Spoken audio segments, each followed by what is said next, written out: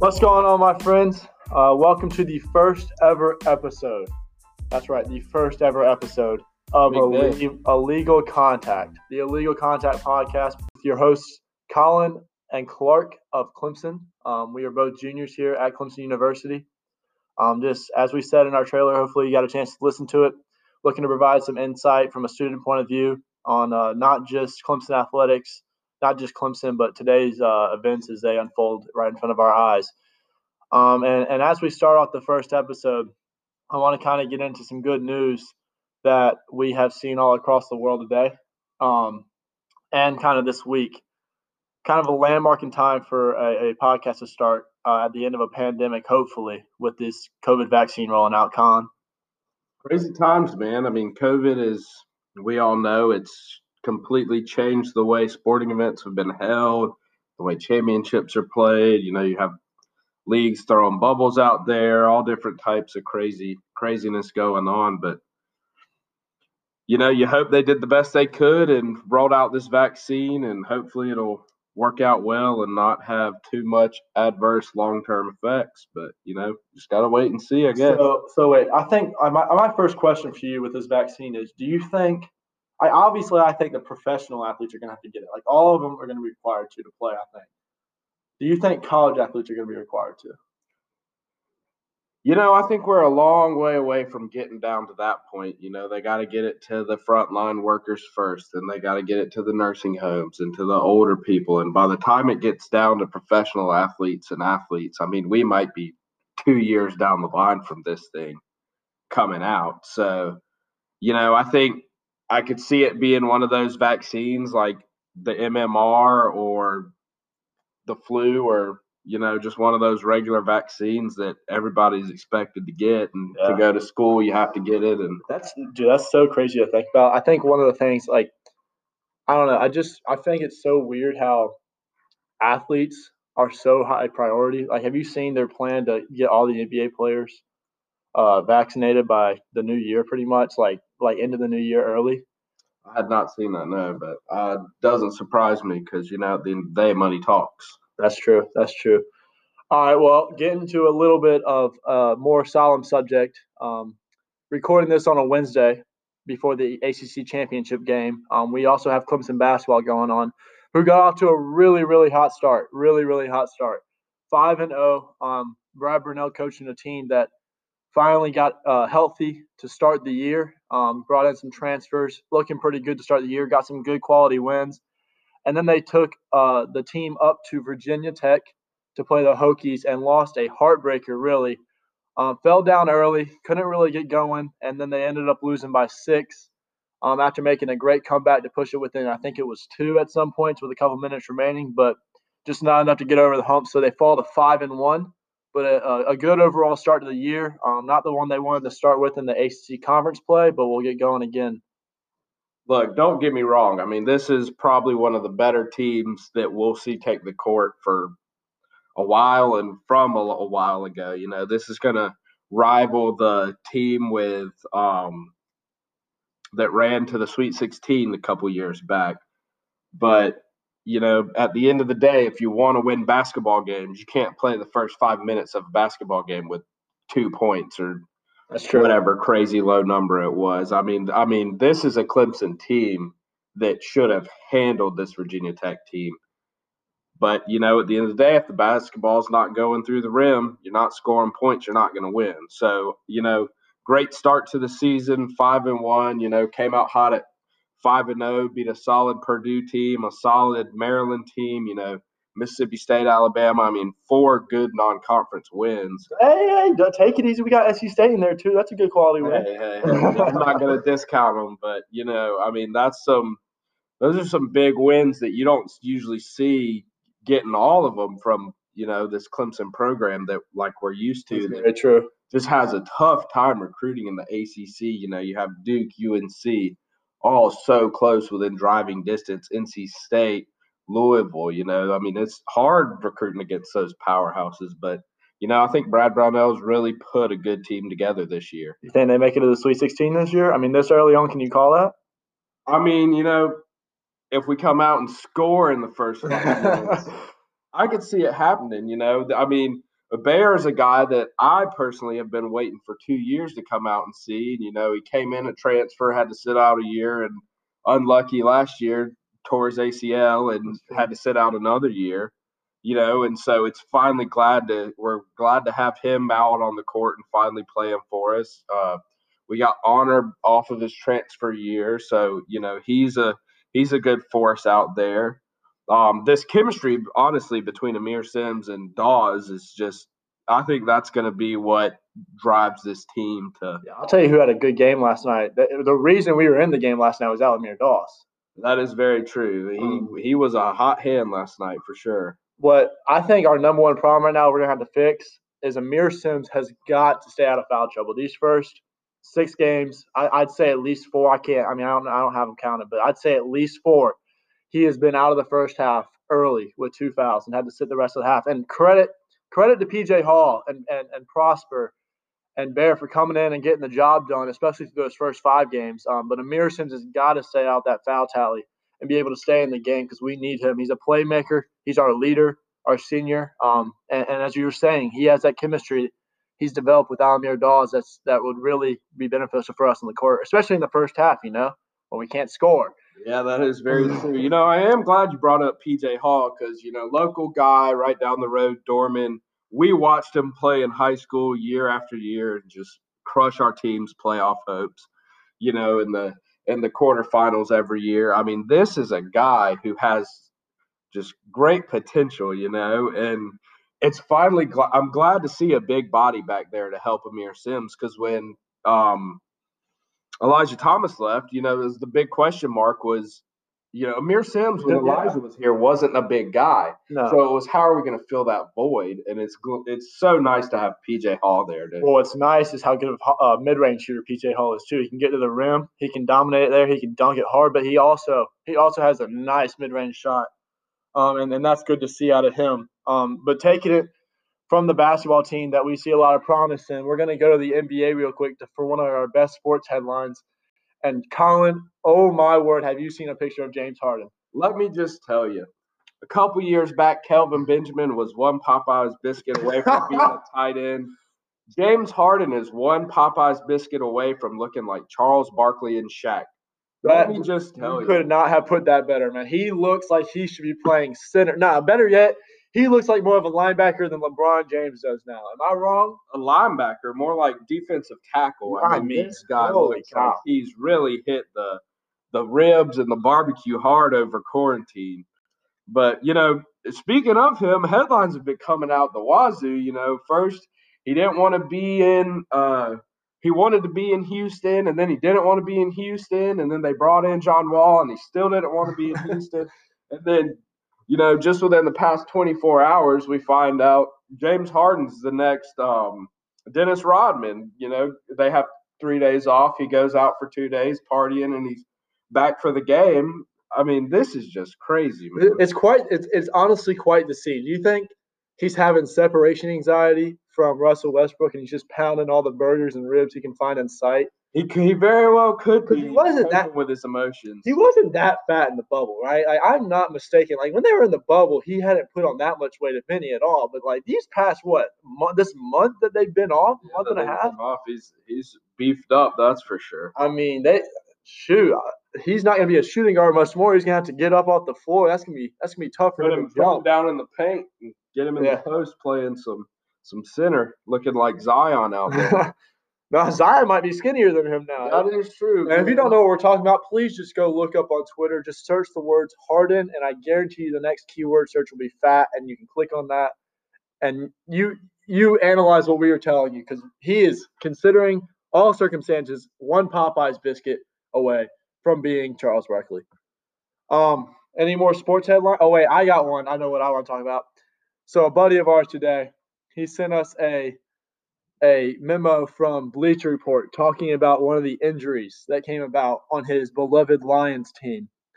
Collin, the Lions couldn't get any worse and any more abysmal. Collin, I think they pull this injury out of nowhere. I think there's one thing I fear more than death right now, and that's a fractured jaw. Oh, wait, no, not a fractured jaw. It wasn't even his jaw. It was his throat. His fractured throat throat. Yeah, fractured jaw. That's too normal, right? A fractured throat. Collin, can he swallow? How is he eating? How is he talking? Like, what is going on? That beats me. And I was a bio major to start my college career off, and I got out of that. So if any of our listeners are out there and they can explain to us how in the heck you fracture your throat and how you live with that, feel free to reach out. We'd love to hear your responses, but I mean, talk about a crazy headline. You know what the crazy part of that headline was? The fact that they said he played through it after it happened. I guess you take one chop to the throat and your throat's broken. My word. Who knows, man? Who knows? And then let's hit one more headline before we move into our beloved ACC championship game. Big game on Saturday, but let's hit one more headline. I think I got the perfect headline to transition us back to the ACC. After years and years of waiting, the abysmal, miserable, just idiot words that I don't even want to say on the air. John Swofford is finally gone. Hallelujah. Finally gone after years and years of waiting. And, I think this is a beautiful new day for the ACC. They pick a guy, Jim Phillips, out of Northwestern. This is a guy that the Big Ten was going after hard. They want him. Coaches. They wanted him really bad to be the guy, be their commissioner. And the coaches and AD association decided to go in a different direction and choose the Minnesota Vikings exec. And one hell of a first year to have to deal with COVID. And so college sports are coming up on a huge just split in the path from what's it going to look like NCAA wise. Players can start getting paid next year. What is that going to look like? And so it really raises a lot of questions and puts a lot of stakes for Jim Phillips. How do you cope with that? How do you deal with that? How do you navigate that just rocky slope that is paying athletes? That's a great point you make, but all the time that you were saying that, all I could think about was how Clemson's not going to get screwed in basketball every year. That is very true. Very true. No doubt that Swofford had it out against Clemson basketball. You ask any Clemson fan that knows anything about Swofford. I mean, you ask some UNC fans, Swofford an alumni there. You ask any UNC fans, they were like, they knew he was bad. They knew he was scapegoating people. I mean, he obviously he wants to. I mean, I'm not denying this, that he needs to keep Duke and UNC the prized possessions of our basketball. But he also kept Clemson the prized possession of football. But you have to have some kind of continuity. You can't just single teams out. You can't freeze teams out of one sport just because, oh, well, they're good in this sport, but we don't like you anyway, so we're going to mess you up in this sport with your scheduling. I mean, you can't.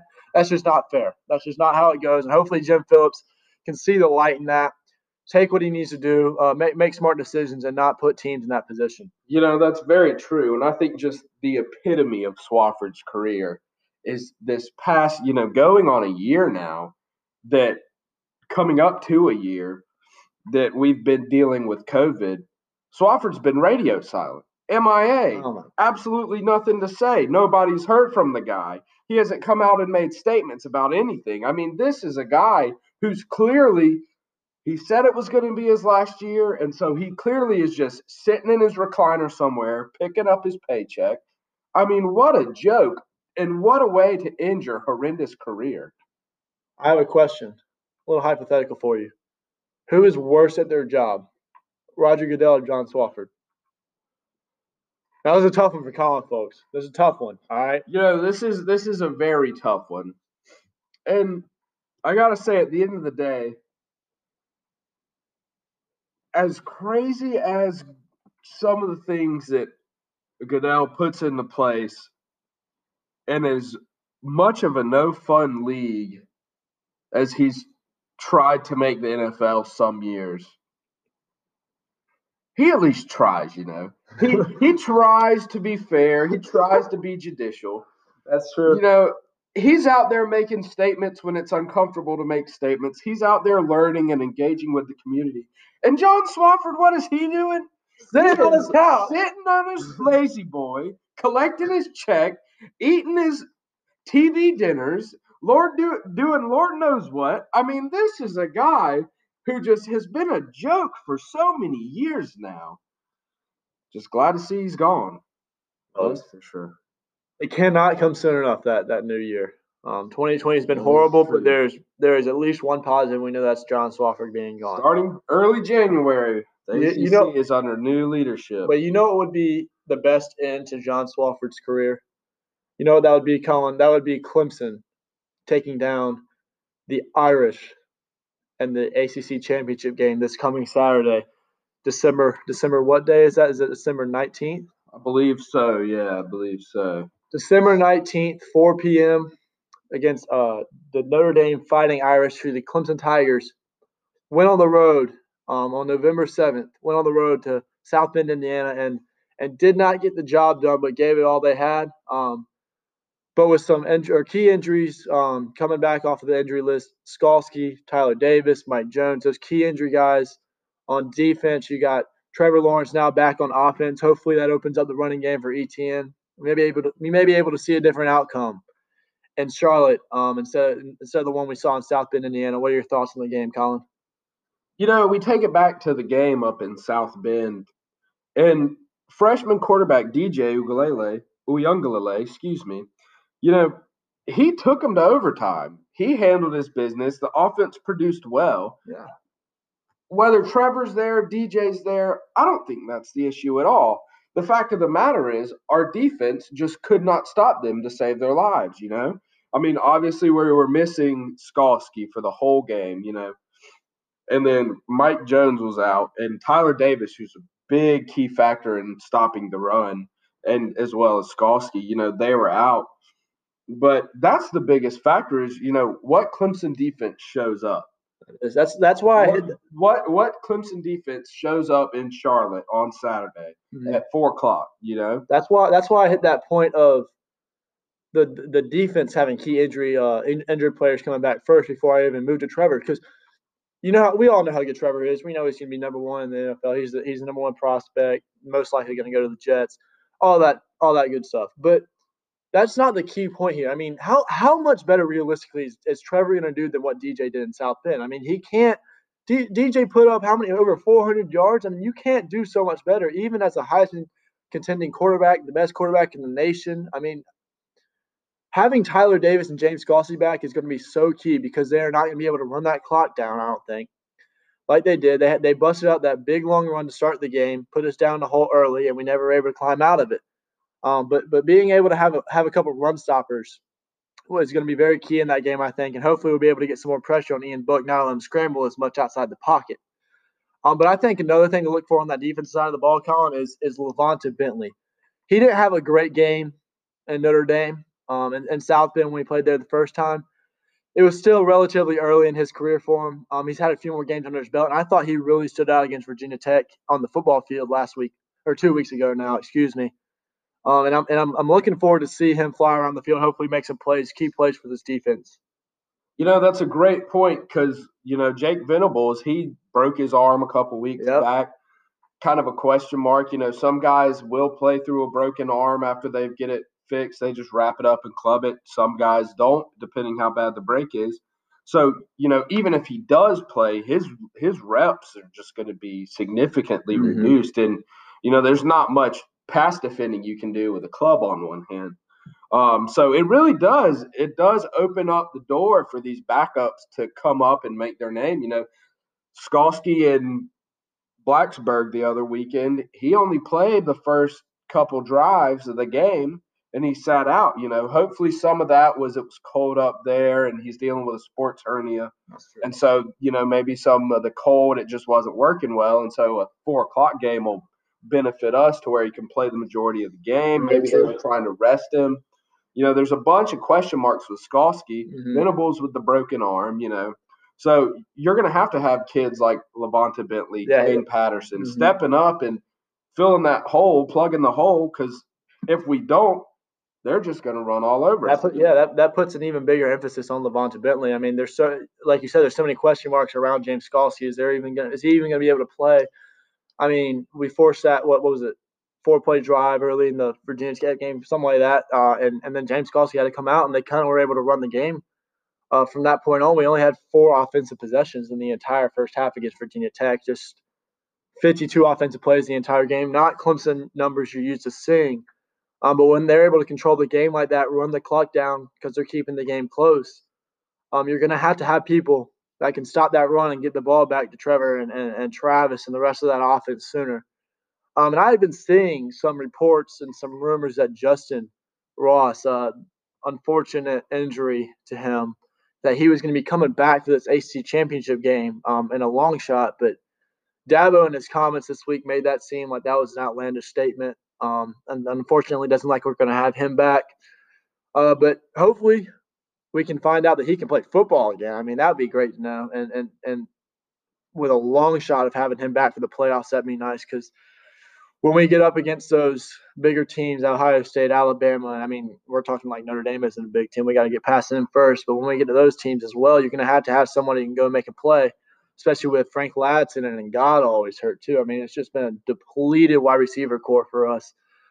And don't get me wrong, Amari Rodgers has stepped up and he's made some big plays. EJ Williams, I think he's been great. I think he's going to be a great receiver when he grows up, but you're going to have someone to come back and make these plays for us. Cordell Powell, I mean, he's had a great year. He has had a phenomenal year, but, at the end of the day, this is his last season with us. Yep. So, what are we looking at depth-wise here, Our younger guys, not one of them yet has seemed to step up and be like, hey, I'm going to be that deep threat guy. I'm going to be that Sammy Watkins, that DeAndre Hopkins, that Mike Williams, that Sharon Peak, We're missing that deep ball. Yeah, we can throw 10-yard outs and slants. Yeah. I mean, and that's one way to win a ball game. But, at the end of the day, if a defense knows they don't have to defend the deep ball, they're playing everything in front of them, just short routes in the run. That's why Travis has had such a tough time. I mean, we have no established deep threat downfield. I mean, you're correct. I mean, when you can load the box with 8 people, it's just going to be tough to find anything in the running game, especially even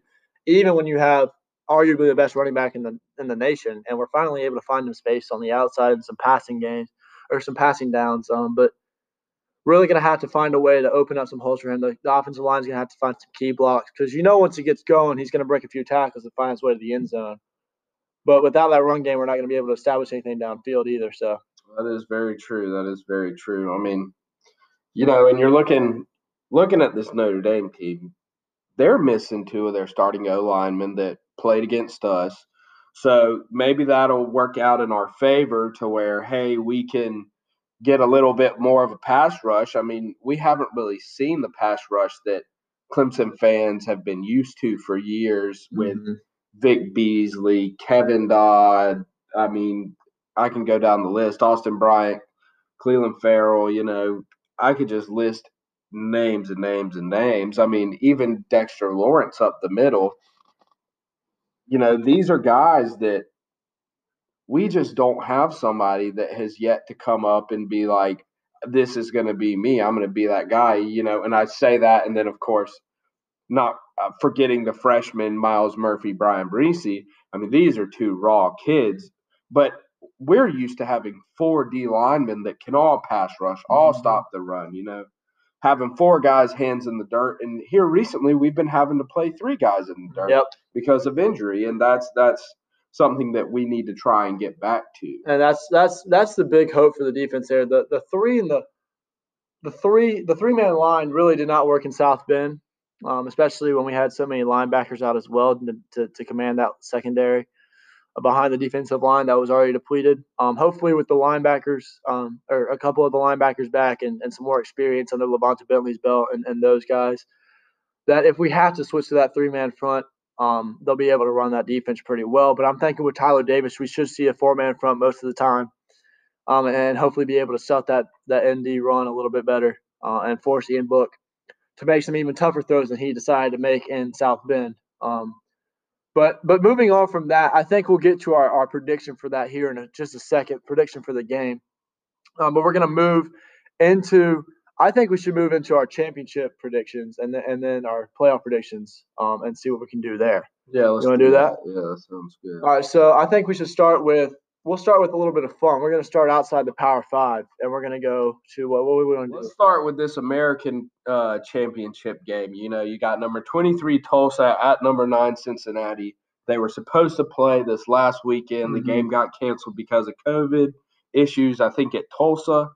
So, you know, this is a pretty big match game. You know, you got Cincinnati, number 9, you know, they're playing for a New Year's Six game. The College Football Playoff Committee is not going to put a group of 5 in the playoff, as bad as people want to see it, and this is the year to do it. They're just not going to. At the end of the day, the money talks. You know, I honestly think that if there was one team that should be in the playoffs as a Power 5 team, and I might get some hate from UCF fans on this, I think Cincinnati has been outstanding this year. I think they have been able to not only match up to anybody you put against them, I think they have just dominated them, made them look like Cincinnati has looked like they would compete in a Power 5 conference, in my opinion. I think that they would be top 3 in the ACC if they played in it. That's a bold statement. I understand they'd have to beat out Notre Dame, Clemson, Miami, and North Carolina. I think they'd find a way. You know, Cincinnati has been one of those teams where they haven't just been good this year. It's not one of those, hey, we're good this year because it's quarantine year, it's COVID year, crazy season. We're good this year. I mean, Cincinnati has been good for the past 7-8 years, you know? I mean, week in, week out, they can win the big games. They can also lose the big games, but I mean, they can win the big games. They've proven it over and over and over again. Yep. But, you know, I think it's going to be a great matchup. You know, it's in Cincinnati. 8 o'clock, going to be cold. I think that's going to prove best for Cincinnati. They're used to it. They don't have to travel. I mean, there's still a lot of question marks. The current line has Cincinnati here at 14.5 point favorites here. And I mean, I'm going to have to agree with that. I would probably take Cincinnati if I had to. Cincinnati has just been so dominant all year. I think they're going to make it a pretty easy game for themselves. Just kind of go up and down the field, stop Tulsa when they need to, give them no big plays, take care of business, and move into that New Year's Six Bowl that we expect to see them in. You know, at the end of the day, before the start of the season, I said it, the healthiest teams are going to be the teams that win. Tulsa's coming off of COVID. You know, even the guys that have come back off that COVID list, they've been out for 2 weeks. So, you know, I'm going to take Cincinnati as well in this one. So moving on from there, we got another group of 5, you know, kind of a local favorite as I would phrase it. We got the Sun Belt championship game.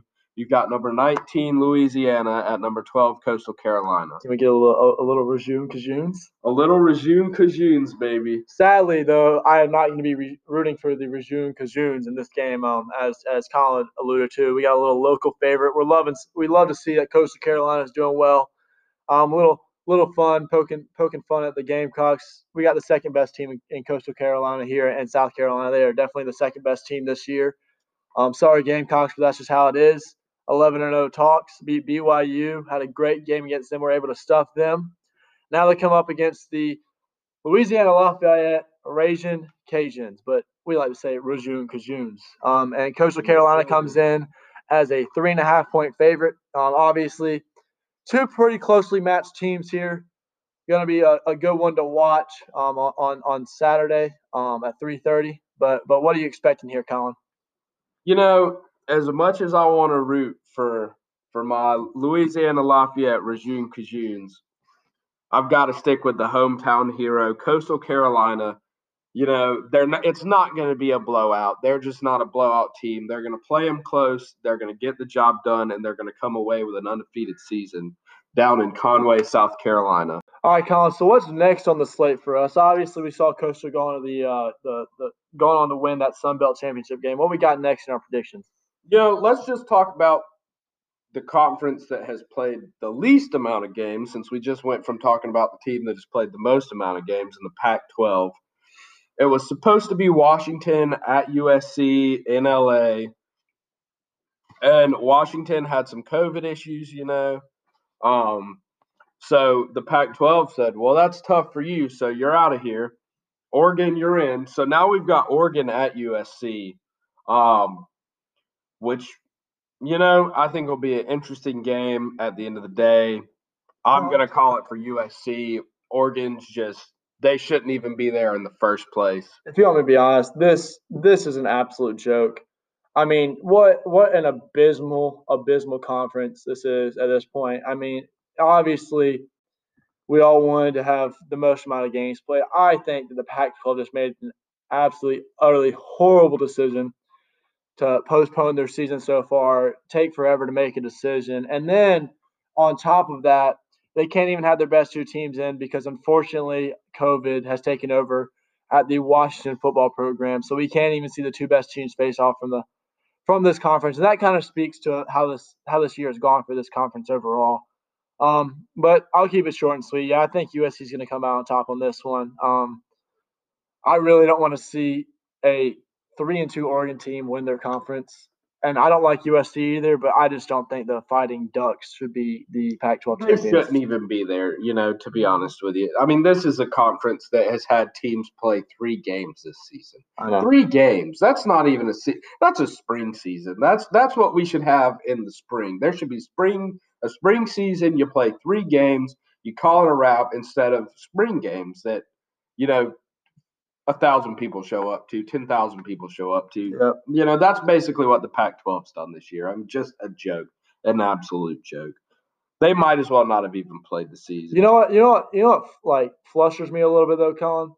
USC and Ohio State, and we'll get there in a second to Ohio State, I know, had the same record right now. And if USC wins this game and Ohio State wins their championship game, both are 6-0. Could you explain to me? We shouldn't get into this right now, but could you explain to me how USC is any less deserving than Ohio State to be in the playoffs? Or should we not start this yet? Look, at the end of the day, the money talks. The brand talks is what you're telling me. The brand talks. We'll get into this in a second, but that's what I'm going to leave it at. Perfect segue into let's go to the next conference that plays the second least amount of games from in front of the Pac-12. We've got the Big Ten. You've got a conference that came out the beginning of the season, said 6-game minimum. You don't get it. That's too bad. We're not changing our minds. We're not going back to look at it later in the season. And, you've got this Ohio State team that comes out, drops a couple games because of COVID, a questionable Michigan drop there. A little slimy move there by Jim Harbaugh. A little bit. We'll let that slide, because I'm all for the hate train for Ohio State. But Ohio State finishes the season 5-0, and guess what the Big Ten does? Big surprise to everybody in the world. Oh, Ohio State's in now. We're going to get rid of the game requirement. This is a conference that has come out and said, we're not changing it no matter what. And then they don't get the result they want. And so they say, oh, I didn't get the result I wanted. I'm going to change it to get the result I wanted. Talk about a lack of integrity right now. I'm going to play a little devil's advocate. And, of course, I'm on the Ohio State hate train as well with you there, Colin. But to be fair to the Buckeyes, they were not the reason for their cancellations. And I do think they probably deserve to be in that Big Ten championship game. They beat everybody that was presented to them, and it really wasn't their fault that they didn't reach that threshold. But as you said, the Big Ten did go back on the word, had to protect the brand. Understandable. I wouldn't have expected less. It is what was expected. We do expect to see Ohio State win this game. I think I can speak for Colin there too. I mean, it shouldn't be Ohio State by 1,000. Yeah, they're gonna take this Northwestern team that appeared to struggle 2 weeks ago, and they're just gonna run it up on them to make their best case as a 6-0 team for in the playoffs. We can only hope that Northwestern pulls something out of the hat, yeah. If we're lucky, Ohio State will fall to Northwestern, a program that has seen Hunter Johnson there. Didn't work out well for him, Former Clemson guy. Former Clemson backup quarterback. But, we'll see. We all know what's going to happen. Ohio State's going to win. But, we'll see where it goes. Yeah. So moving on to that, let's go to the SEC championship. We'll save the Clemson game for last since we are a Clemson podcast. We've got Alabama, number 1, versus Florida, number 7, only dropped one spot after losing to LSU. Don't even get me started. We won't even go down that road. It's in Atlanta, 8:00, which is usually when you see the ACC championship game played, but they switched it this year. I think Alabama's gonna just be Alabama, handle business, go in. It's a business trip. They'll get there. They'll get out. End of the day, problem solved. Florida won't give them any hiccups. Colin, you know what my biggest problem with having Florida at number 7 still is? You know what my biggest problem with that is the fact that Alabama already is in the playoffs. Like, they have been so good. They have the Heisman winner, in my opinion, Devonta Smith, the best player in the country so far this year. They have a fantastic quarterback. They have a fantastic defense. They're looking great. They're just about to get Jalen Waddle back, which is too scary. They're already in the playoffs. It's like the committee kept Florida at number 7 just to say that Alabama has another quality win. What kind of team who loses to a 3-5 team at home, a 3-5 LSU team gets to 2 losses because their player threw a shoe halfway across the field? What kind of team stays at number 7? I mean, this is like Alabama just trying to get another quality win. Like, what's going on? That LSU team isn't even the same team from last year. No, they're horrible. They have like 21 of 22 starters from last year gone. Either it's they've ridiculous. gone to the draft or they've opted out because of COVID. I mean, absolute joke by the committee. Just unreal. That one really made me mad. I mean, I'm mad Coastal's not in the top 10. I'm mad that Cincinnati's now a little bit higher, but Florida only dropping one spot, as well as like relatively even staying in the top 10, is just a joke after losing at home to an unranked team who is 3-5, which is outrageous. But anyways, getting back to the game, I think Alabama might actually drop 100 on them. I think they're going to try to. I don't think they're going to stop scoring. I sincerely think Alabama wants to send a message to everybody. I think Devonta Smith is just going to run past every single cornerback on that Florida defense because they can't stop anybody. You know what I think a good play here is? The over. I think the over is the best play you can take. You also probably should take Alabama minus 17 because they're going to win by 100. But let's see if Florida, pulls some magic out of nowhere and keeps it close. See what Dan Mullen and Kyle Trask have to offer when they leave the swamp and head up to Atlanta. You think the boy Marco Wilson's going to be playing, or you think that Florida's going to bench him after throwing that shoe and costing the playoff hopes? They might have him sit out for the first drive, but at the end of the day, it is the SEC championship game. All hands on deck. You got to have everybody at their sharpest. I mean, if some chance Florida pulls this off and beats Alabama, that's throwing a wrench in the whole thing. I think we need to get into the hypothetical when we move into our playoff discussion. I think we need to talk about that. All right, we'll talk about that in a little bit. But let's move on from the SEC championship real quick. Let's go to the Pac-12 championship game, and then we'll hit the ACC. Then we'll move on to our playoff predictions. So Pac-12 game, we've got number 10 Oklahoma versus number 6 Iowa State, Arlington, Texas, high noon. Should be an interesting game. If it's anything like the Pac-12, it'll be a high-scoring game. Should be fun to watch. I think I'm just going to go ahead. Not much evaluating here. This Oklahoma team seems lost without a quarterback. Spencer Rattler came out and just kind of flopped and disappointed and didn't do what everybody expected. I'm going to go ahead and take Ohio State here. Higher-ranked team. Iowa State, yeah. Excuse me. We'll take the higher-ranked team, go with Iowa State. This is a really tough one because nobody ever knows what's going to happen in the Big Ten. Oklahoma looks like the worst team you've ever seen, and we've seen out of them in 10 years for a couple games there, and then all of a sudden they go on a winning streak and look like the best team in the Big 12 again. So who do I choose here? I honestly have no idea. I think Iowa State has a little bit more to play for if they want any chance of making the playoffs. They need some chaos at the top, obviously, but I think if Iowa State can pull this one out, even as underdogs, 5-point underdogs they're at right now, I think Iowa State can pull this one out, even with that hot streak Oklahoma's been playing at. And I think Iowa State wants it a little bit more. If Iowa State can pull this one out, they see a little chaos at the top, they might be able to sneak into that number 4 spot, but you never know. But I'm going to take Iowa State here as well. Get a little upset action going on early in the day. All right, well, let's finally talk about the game that we've all been waiting to hear the predictions for. I'm going to go ahead. We talked about it earlier. We talked about the keys to the game, what needed to happen from Clemson to see them win. 4 o'clock in Charlotte, North Carolina, sun's going down. I'm going to use this opportunity and make my hot topic bold prediction. We're already going there. The weekend. Oh, Clemson by 17. Number 2 Notre Dame. No. I'm calling it now. This Clemson defense is going to step it up. They're going to bring it. Clemson's going to knock off Notre Dame, take our rightful seat at number 2. We still should be number 1. Injury plagued team. Hopefully, it seems like everybody's back healthy pretty much. It's going to come back healthy. I'm taking Clemson 17 points over Notre Dame. Wow. That is, we were going to get into hot topics later. But Collin is just going ahead and lit the mic on fire right there with that take. But something we would all love to see. I'm actually going to go ahead. Obviously, I'm picking Clemson too. Gotta love the underdog at this point. Obviously, we're not the underdog in the points at a 10-point favorite here. But I still think we have a little bit more of a chip on our shoulder. I think that we want to get that 6th ACC championship, secure our spot in the playoffs. I think Notre Dame probably knows they're already in, even if they lose in a close game.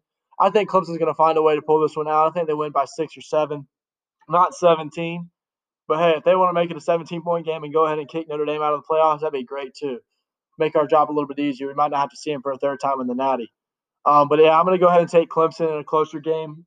I'm going to say 34-27, 34-28. I like that score right there.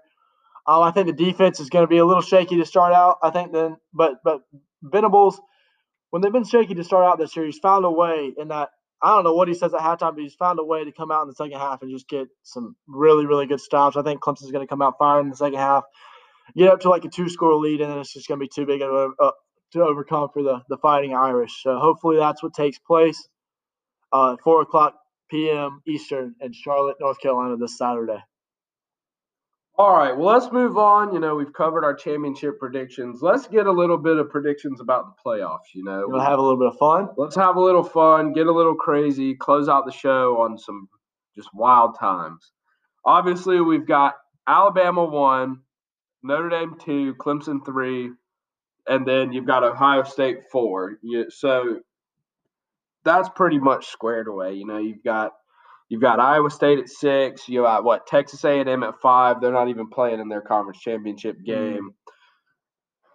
Florida at 7. A lot could happen because you have a lot of these good ranked matchups in these championship games. You've got a 14 versus 4, a 3 versus 2, a 1 versus 7. Yep. Me personally, I think Alabama handles business. We'll keep them at 1.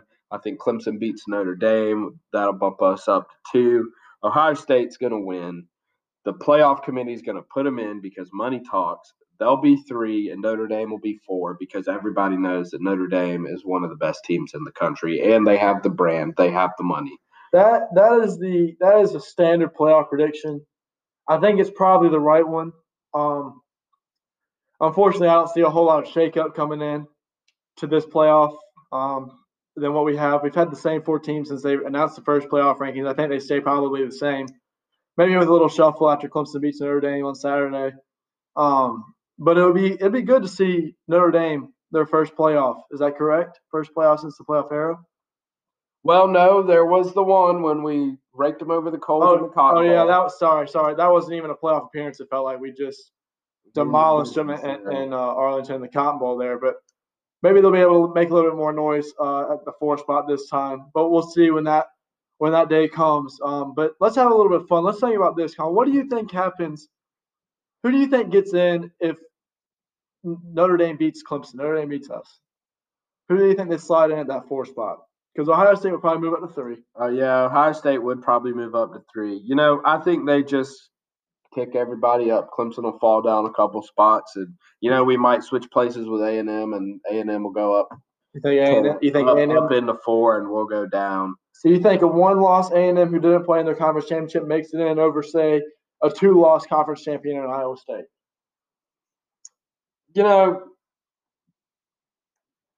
they've come out. We've seen it before. The precedent is there to where the conference championship doesn't really matter.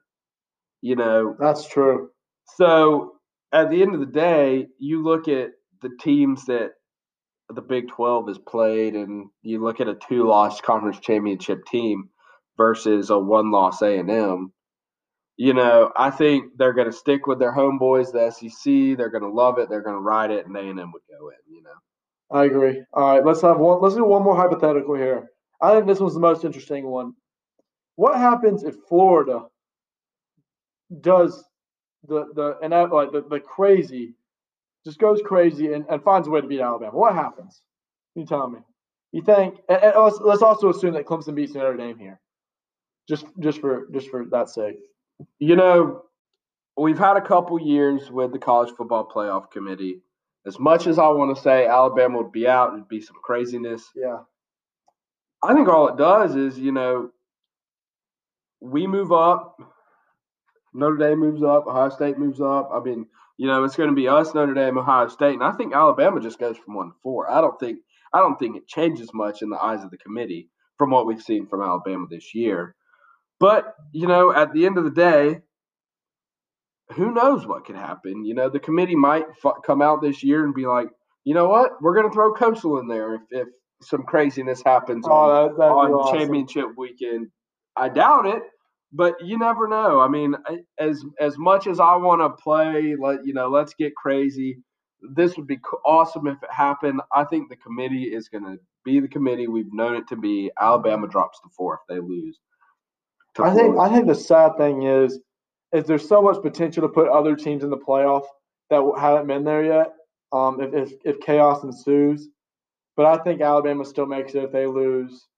I think Notre Dame probably still makes it if they keep it close and they lose. I think the only guaranteed out if they lose. Well, I think Clemson's out if they lose. Obviously, I don't even know if Ohio State falls out if they lose. Do you think they fall out with only 5 wins? See, I think as long as they win, they're in. But if they lose, that's where their lack of games will come back to hurt them. But even at that, they'd probably still just put in the Big 12 championship winner, and then if say Clemson and Ohio State lose, I think they put in Texas A&M and Iowa State. And I mean, while that's great for the Big 12 getting that team in, I don't really know if Texas A&M deserves to be there over Coastal Carolina. For my honest answer, I mean, I've seen Coastal do everything. I've seen Cincinnati do everything, but yeah, that's just how it's going to be with that SEC name and that brand they have established, and they deserve it. But unfortunately, I don't think there's going to be as much chaos as one can hope for, especially when we all want to see Coastal or Cincinnati get in there. This isn't exactly playoffs, but let's talk crazy for a second. Let's say Clemson does lose to Notre Dame. Coastal handles business with Louisiana. I would love to see a Clemson versus Coastal New Year's 6 bowl game. I would love to see it. We go wherever we're going, hang up 70 on Coastal, call it a night, get our free championship ring, our free bowl game ring. You know what? If there was one game that I would want Clemson to win, obviously, but if there was one game I would not be mad if Clemson ended up losing, it would be against Coastal Carolina. Because if I could say that the Coastal Carolina Chanticleers were the best team in South Carolina, that would be absolutely insane. It would be even more funny to say Coastal's beat us more recently than South Carolina's beat us. That is also true.